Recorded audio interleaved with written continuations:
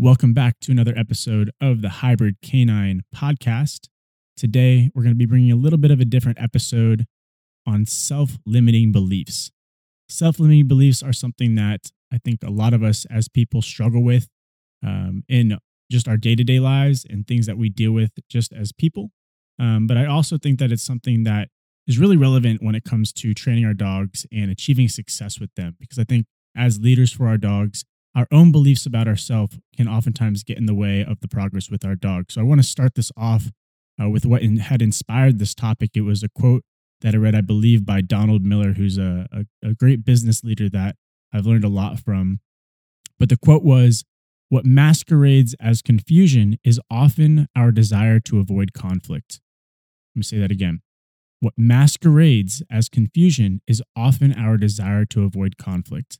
And that really struck a chord with me in a good way, because I think it's so true. When we're confused, we tend to use that as a way of not taking action necessarily, and thus not confronting the conflict, right? So I believe that a lot of times when we're confused, especially when I talk to different dog owners in virtual sessions or in private lessons, whatever have you, right?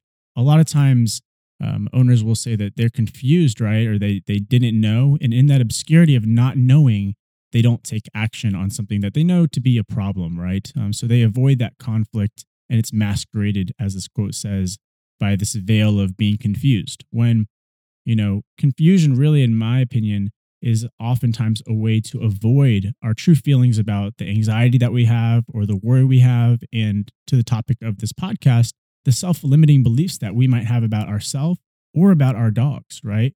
And so when it comes to avoiding this, right, when we want to avoid these self-limiting beliefs and these worries and these anxieties about things that could create progress for us, a lot of times it comes at the cost of these of our relationship with our dogs, right? When we avoid these self-limiting beliefs and we don't confront them head on, what we do is we don't take action. And so that relationship with our dog continues to degrade, right? It deteriorates by our lack of action as owners, as leaders for our dogs. And so, in my opinion, it's really important to confront the self-limiting beliefs with ourselves, even if it means facing our worries, because that's the only way we're ever going to see progress with our dog, right?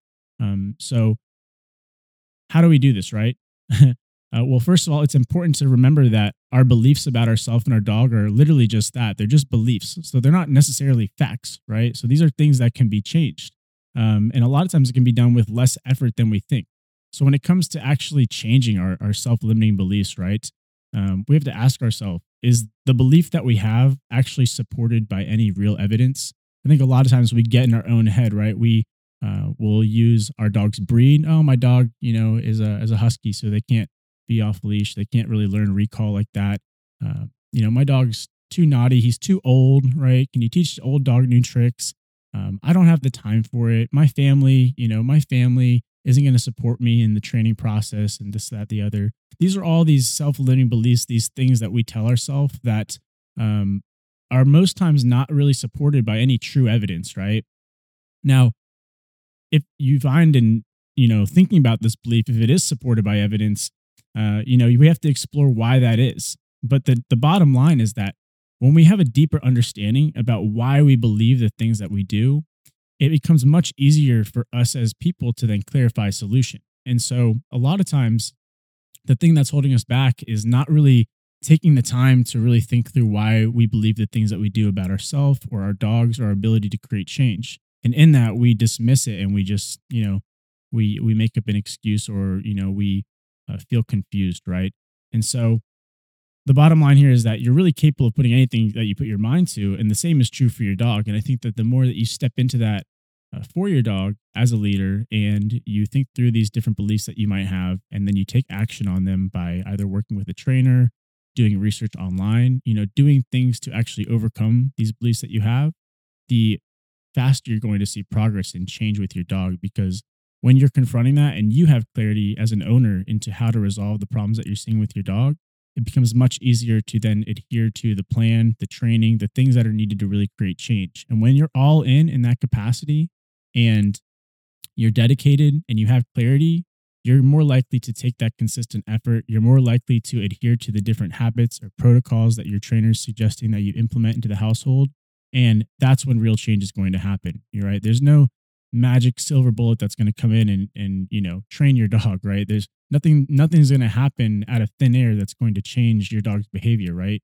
Changing behavior, just as it is for humans, right? It's a tough thing that takes some time. And so doing it with your dog is going to be tough. It's going to take confronting some of these anxieties, these fears, these worries we have about what's going to happen if we take our reactive dog down the street, if this, that, or the other happens, all of these things are possibilities and they could happen, right? But a lot of times when we're able to have a plan of action and we're making dedicated strides towards that, even on the difficult days, even on the days that we have to take a step backwards or where our dogs don't necessarily live up to our expectations during the training process, which is inevitable, by the way, we're able to stay steadfast in our efforts in moving forward and understanding that it's a part of the process.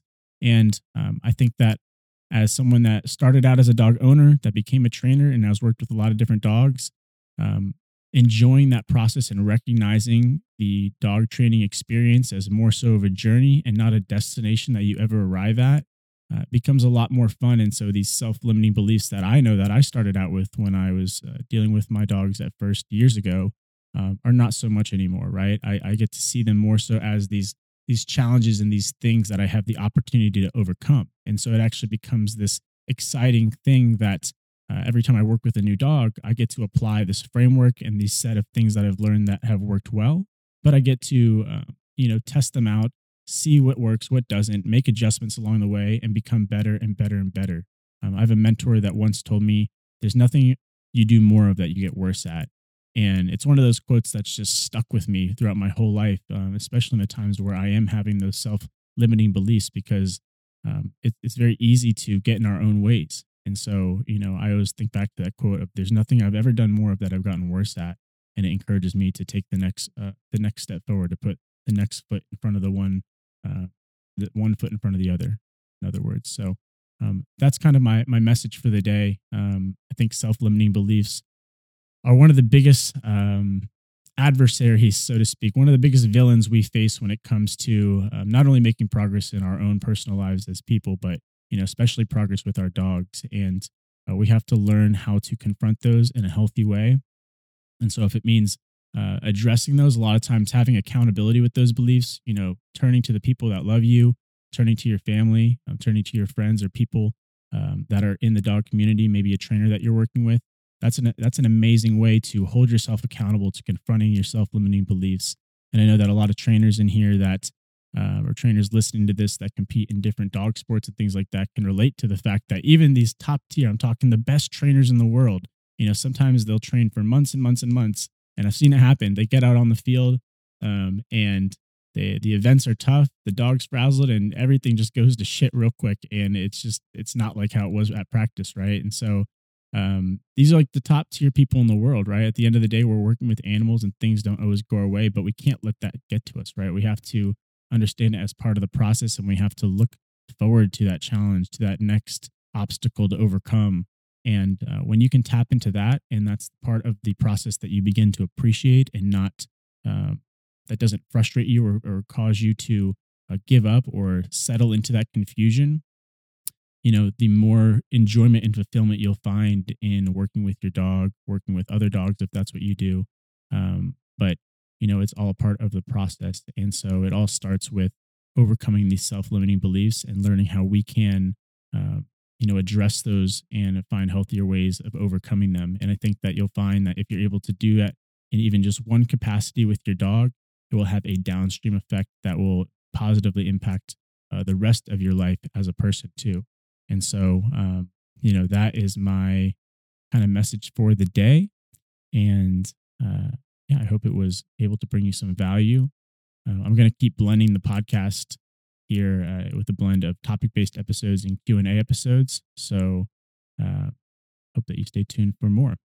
So I'm getting some messages here on Instagram Live that it's very quiet. So if you're in here right now, let me know if it's really quiet for you. I know Mayday Dog Training said it's very quiet. I can try to increase it a little bit, but I don't want to blow out my speaker here that's recording on the other line. Let me know if it's not loud enough for any reason. Hopefully that will make it a little bit louder. And we can turn it up here as well. Is that better? Can you guys hear me better now? Let me know on Instagram Live.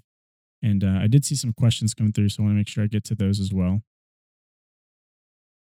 Let's jump into this. Here's a good question by Dylan. Let's pin this up. Let me know if you guys can hear me all right if you're jumping in now. I tried to increase the volume a little bit. So Dylan Dello asks, what is your advice for training my dog for off-leash walks? Well, Dylan, my advice is that you master the on-leash walk first. When it comes to off-leash walks, they're actually quite simple. Almost really no difference at all if your dog already is immaculate at the on-leash walk, right? And you shouldn't go to the off-leash walk until you almost feel like you don't need a leash anyway, because you're never giving your dog a correctional walk. They're always in that perfect heel position. They have really sharp recall, immaculate recall. They don't get distracted by triggers in the environment. They've proved that in a variety of different environments with various distractions. But at the end of the day, when it comes to off-leash walks, and it comes to setting yourself up for success there, if you are going to blend into trying to do some off-leash walks, what I'd recommend is definitely having various motivators for your dog in the off chance circumstance that something, fluke happens, right? So I would have really high value food rewards. I would have maybe a toy if your dog's very toy driven, and just different things that you can stack together to ensure that your dog really is going to be motivated by you more than anything else that could potentially pop up in the environment. When it comes to off-leash walks, this is a circumstance to where, of course, if you're in a place that allows off-leash walking and doesn't have leash laws, I'd really recommend perhaps even conditioning your dog to a tool like the e-collar. That way you have an extra seatbelt, so to speak, on your dog that can hold them accountable and communicate to them if something, once again, a fluke happens and your dog doesn't uphold the behaviors that they've consistently demonstrated in these highly distracting environments on a leash. So that would be my advice there. When it comes to training your dog for off-leash walks, it's going to be the same as an on-leash walk, right? You're going to need to practice leash walking drills, but you would never start the off-leash practice until your dog really understands how to be in that follower mode, how to be in the proper heel position, and then you've, of course, done that in a variety of distracting environments where your dog still upholds, an immaculate position in that heel command. I'd also practice placing your dog into obedience commands, having immaculate down command, or place command or something to where your dog can also have a preferred alternative if there are a lot of stimulus around. That will be a safe place for them to be in, a very stable command. So those are some of the things that I would recommend when it comes to training your dog for off-leash walks. Now, when it just comes to training your dog for walks in general, practicing indoors, like some of the content I've been sharing lately, practicing indoors on a leash in a low distraction environment and doing right-hand turns and left-hand turns, pivoting over your foot, just back and forth to really shape that position for your dog, and then rewarding them in that position so that being in that heel position has a lot of value to them. That's a great way to begin practicing the loose leash walk on leash. You can use a slip lead for that. And then, of course, carrying that outside onto the street, a slightly more distracting environment. Once they've demonstrated, reliability and a comprehension of being able to do that, you would then elevate it perhaps to even a more distracting environment and a more distracting environment. And then when you feel like you've achieved that, then you can start practicing and you go back to square one, right? So then remove the leash in the house, put your dog in the heel command, and see if they track your leg in the same level of comprehension and precision that they do on leash. And if they're doing that really, really well, then perhaps you go into a fenced-in backyard or an empty dog park or some place that is contained to where you can really practice that, outside where there's potentially more distractions, and then, continue elevating it in the same way, right? Now, I'd say generally speaking, if you're asking me my opinion, there's just not really a whole lot of purpose to practice an off-leash walk. I mean, if your dog's off-leash walking, I think there's certainly circumstances where Atlas and we go and we, we'll go and pop off and we'll go to on like a hike, right? Where we're like the only people in the woods for miles. And in that circumstance, I don't know if I'd really call it an off leash walk, right? I would call it more of a hike. And in that situation, just having immaculate recall is going to be extremely important. But if you're asking me, I think that, I've seen a few people, even in this downtown Raleigh environment. I'll give you a perfect example. In the building I live in, there was a guy that got his ass bit the other day by a guy that constantly walks his dog off leash in this downtown environment and, just has a strong level of confidence in his dog. Well, his dog walked into the street, approached the guy, and just bit him right in the ass. Completely avoidable. There's really no reason to have the dog off of a leash, right? The dog can totally be on leash and be just as happy. That the leash doesn't matter if you're in an environment where, your dog's not going to be anywhere far away from you at all, right? The dog's not even, shouldn't even know the difference. The only time that, makes a difference is if you're out in the woods and you're hiking as well and you don't want to be holding a leash because, I've personally been there where, it's really nice to let Atlas run off leash while we're hiking so I can focus on, what I'm doing with my body and prevent any, potential danger to myself, right? And to him. I think sometimes when I'm hiking, for me, I get fearful that the leash is going to cause some, something bad to happen to both of us. If I slip and then I'm holding the leash and I pull him, that could be bad, right? So I've trained Atlas to be off leash in these, hiking type of environments where it's safer, in my opinion, for both of us. But when it comes to just being around town or walking in the neighborhood, I don't really think there's any reason to have your dog off leash. It's just unnecessary, right? So that's just my personal opinion. Of course, you can take it for what it is, but to answer your question again, for anyone that's jumping in now, my advice for training your dog for off leash walks is to have an immaculate on leash walk that starts in the house and then continues to go into more distracting environments to where you can really validate your dog's level of comprehension. So. See, great question. If you have questions, go ahead and drop them in the Q&A box too, so that as I'm talking, they don't get lost in the feed here.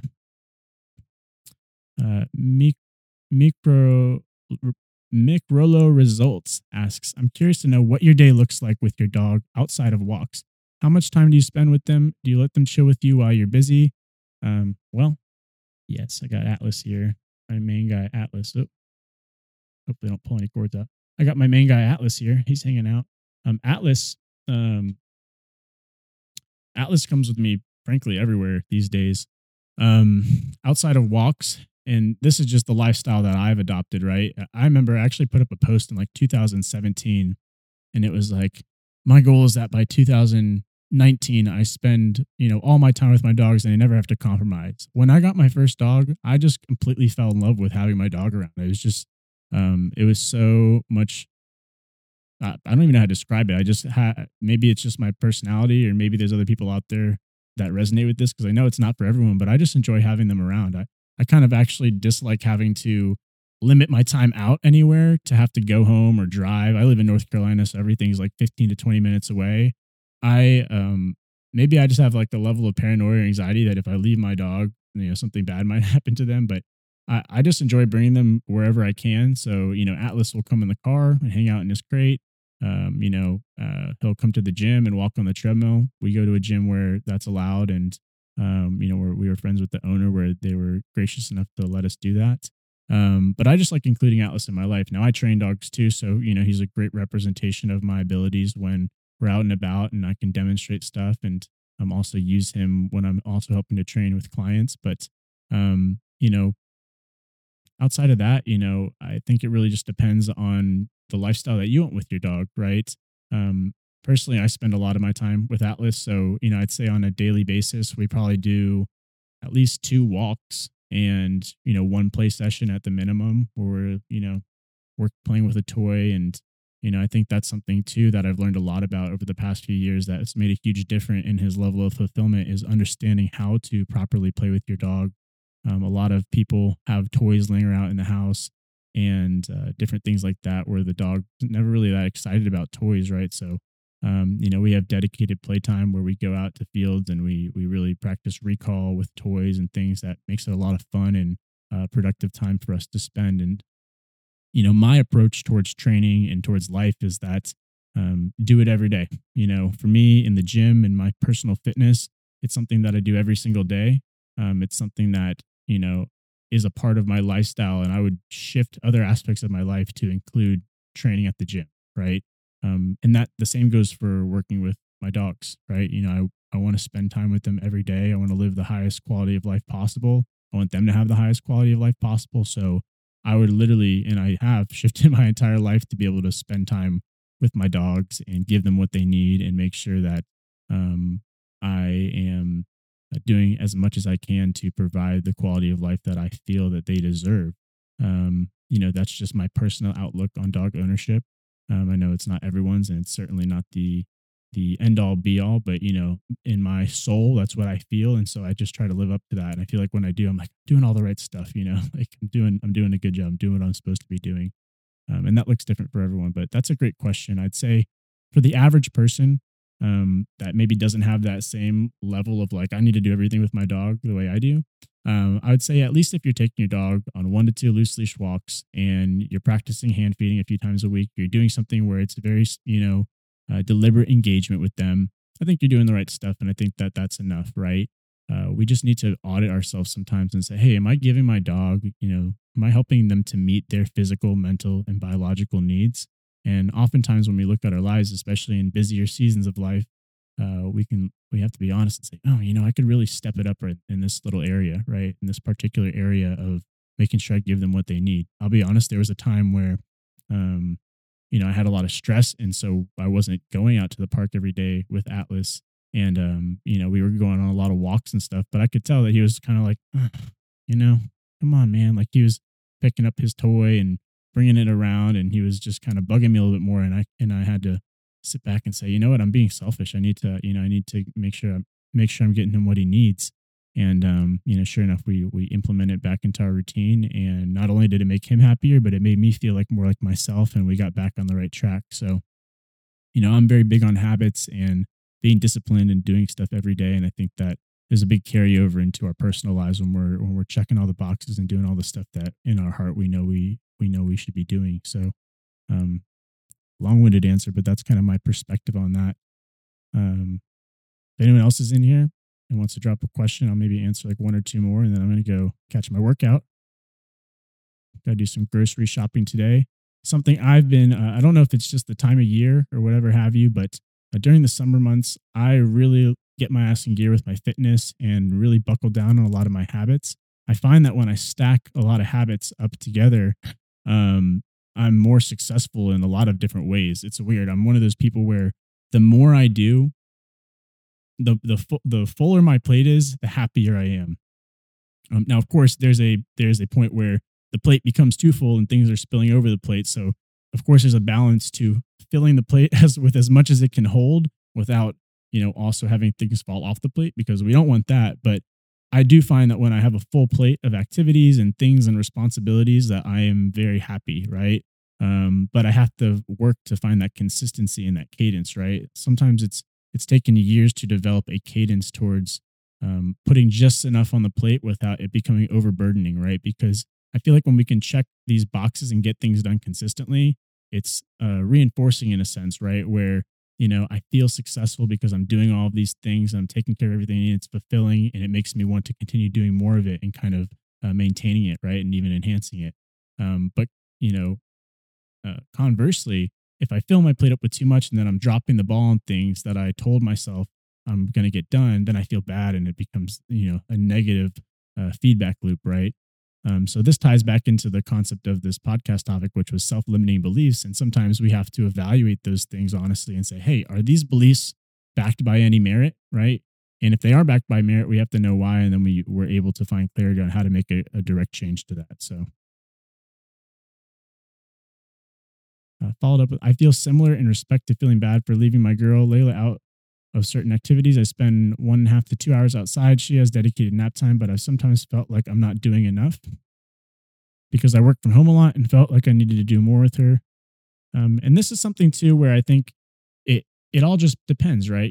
More than likely, if you're asking yourself that question, if you're asking yourself, am I doing enough? Chances are you're probably doing more than enough. If you were to compare yourself to the average owner of the average dog owner in the US, right? Just being on a page like this in a live stream and participating actively is way more than the average dog owner would do. That's just essentially cohabitating with their dog, right? But I think if you're asking yourself that and you're saying, well, you know, if you feel like, "Oh, I'm leaving my dog out of certain activities," maybe you can ask yourself, well, why am I leaving my dog out of these activities? What is the reason why I wouldn't include them in this activity, or, not have them around while I do some activity that they, literally can't do perhaps. But, why is that? Is it because, I'm worried about some behavior that they show that makes me nervous? Is it the car that I just, put my dog in the car caused me a lot of stress? What is that reason? And then perhaps that's a focal point for training for you, right? Is saying, hey, I don't bring my dog more places because every time we get in the car, my dog's super anxious and it's stressful, and then my ride's miserable. So maybe that's an indication. Hey, let's focus on really changing the way that these car rides go, right? And that alone might impact your willingness and inclination to then include your dog in more stuff, and also improve your relationship and just the beliefs you have about what's possible with your dog. I know I've certainly experienced that, right? So that's maybe one way to look at it, right? Is understanding and discerning with yourself. Hey, why do I feel this way that I'm not doing enough? And what are the things that I feel like I could be including my dog in that I'm not? And why? Why is that? And maybe pontificating about that and being able to come down to some specific reasons will help you find clarity in different ways that you can double down on your training, right? And then as a byproduct of that clarity, gives you clear action, and so on and so forth, until you look back and you're like, whoa, I'm doing way more with my dog than I ever thought possible. And I'm only saying that because that's been my personal experience with Atlas and other dogs that have been in my life is, by finding clarity, like we talked about in the beginning of the podcast, it's been life-changing in terms of being able to take action and then, actually move the needle and overcome any of these beliefs that perhaps we had in our previous state of reality with one another. So very cool.